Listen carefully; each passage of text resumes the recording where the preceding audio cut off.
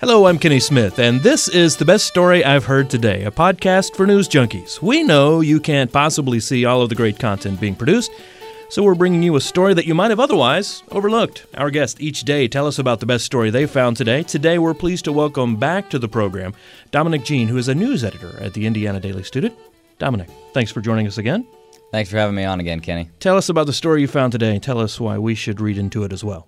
Yeah, so the story I found for us today is from Vox.com. It's about Cape Town over in South Africa, and they're bracing for what, quote-unquote, is called Day Zero, the day that running water is going to get cut off to 4 million people who are living in the city. Now, they are in the middle of a 3-year drought right now, like the kind of drought that comes along once in a century.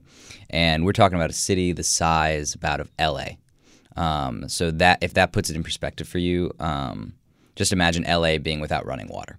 And right now, many of the city residents are collecting strictly rationed water right now. And according to Vox's reporting, that's about 6.5 gallons of water a day. That's water for everything from drinking, bathing, flushing toilets, washing their hands, all of that.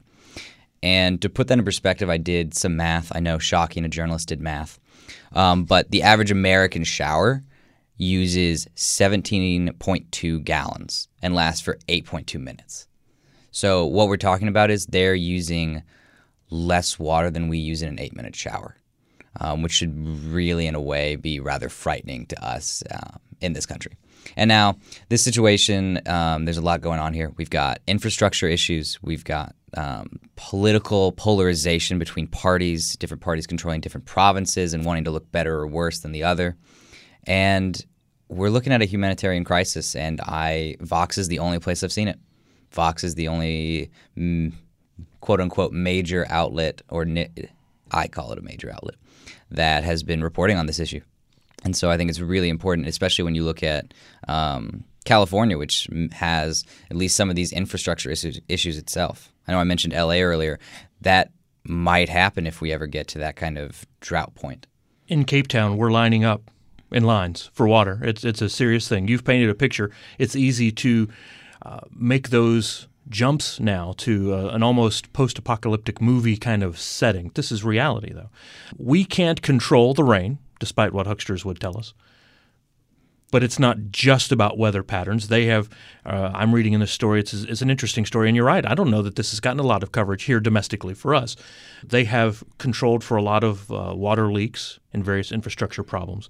They are trying to do things to help alleviate this problem, which is obviously coming. They've given it a name and everything. What else can they do?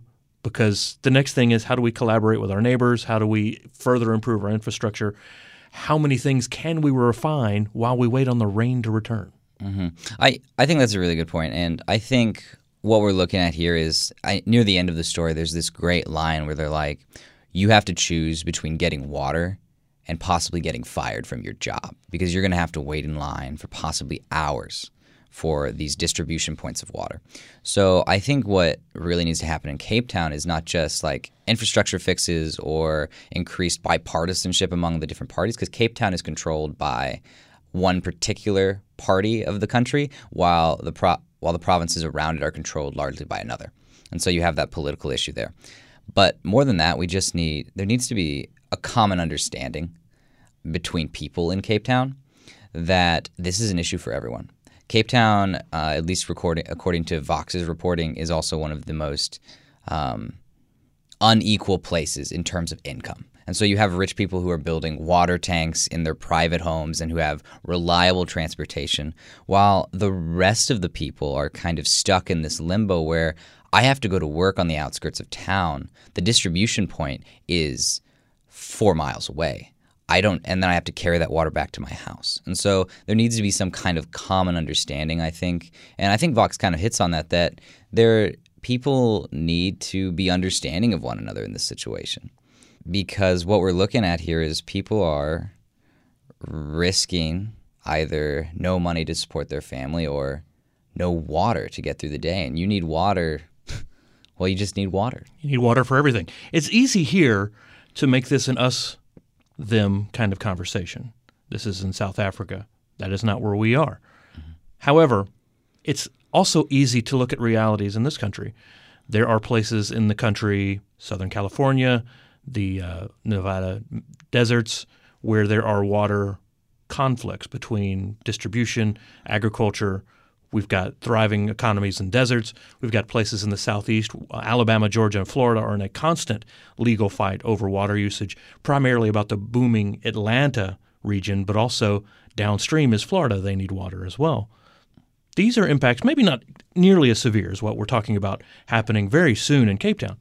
We're seeing impacts here at home as well. We're really blessed. I mean, we have the 48 continental states here. I mean, that allows us a level of infrastructure and a level of support between states that's just unheard of in Africa in particular, and South Africa as well. It's a very small country in comparison to others around it, and they don't have the same support that we do. And not just in this water situation, but in many situations. We have political partisanship around many issues here in the U.S., and that deals with a lot of things. For example, like for years, California has been going through a drought. Then they started getting water again relatively recently, at least in a small degree.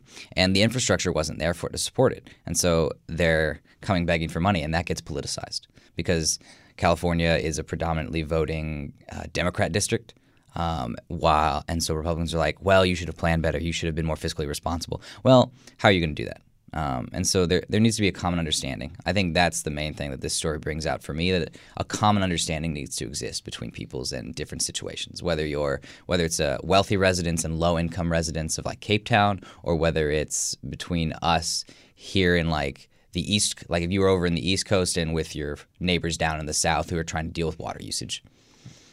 We're looking for evidence about that at a municipal level. There's no evidence of that sort of thing at a micro level.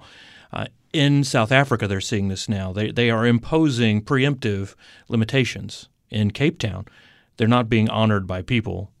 This is very much a human psychological thing, I'm sure. Yeah, you say I should only use X number of liters of water or gallons of water a day, but my water use is more important. And you see that in not just elite versus lower class socioeconomical standings. You just see that in homes. I've got to wash the kid. I've got to make sure my pots are clean. I want to take a longer, more indulgent shower today. Without just saying you've got to conserve water, people, without a clever bumper sticker to really change the psychology of people, how do you make a change in that sense? I think it really comes back to the values we hold to as society, at least. I mean, again, I'm obviously from the Midwest and from the United States, so I have that perspective going for me. And we're a very individualistic country in that sense. And so for us, this would actually, I think, be even harder. We value ourselves so much, like as individuals, and as we should. But also there comes a point where we need to say, as a community, what does the community need? We have to provide for the community's needs according to what they need.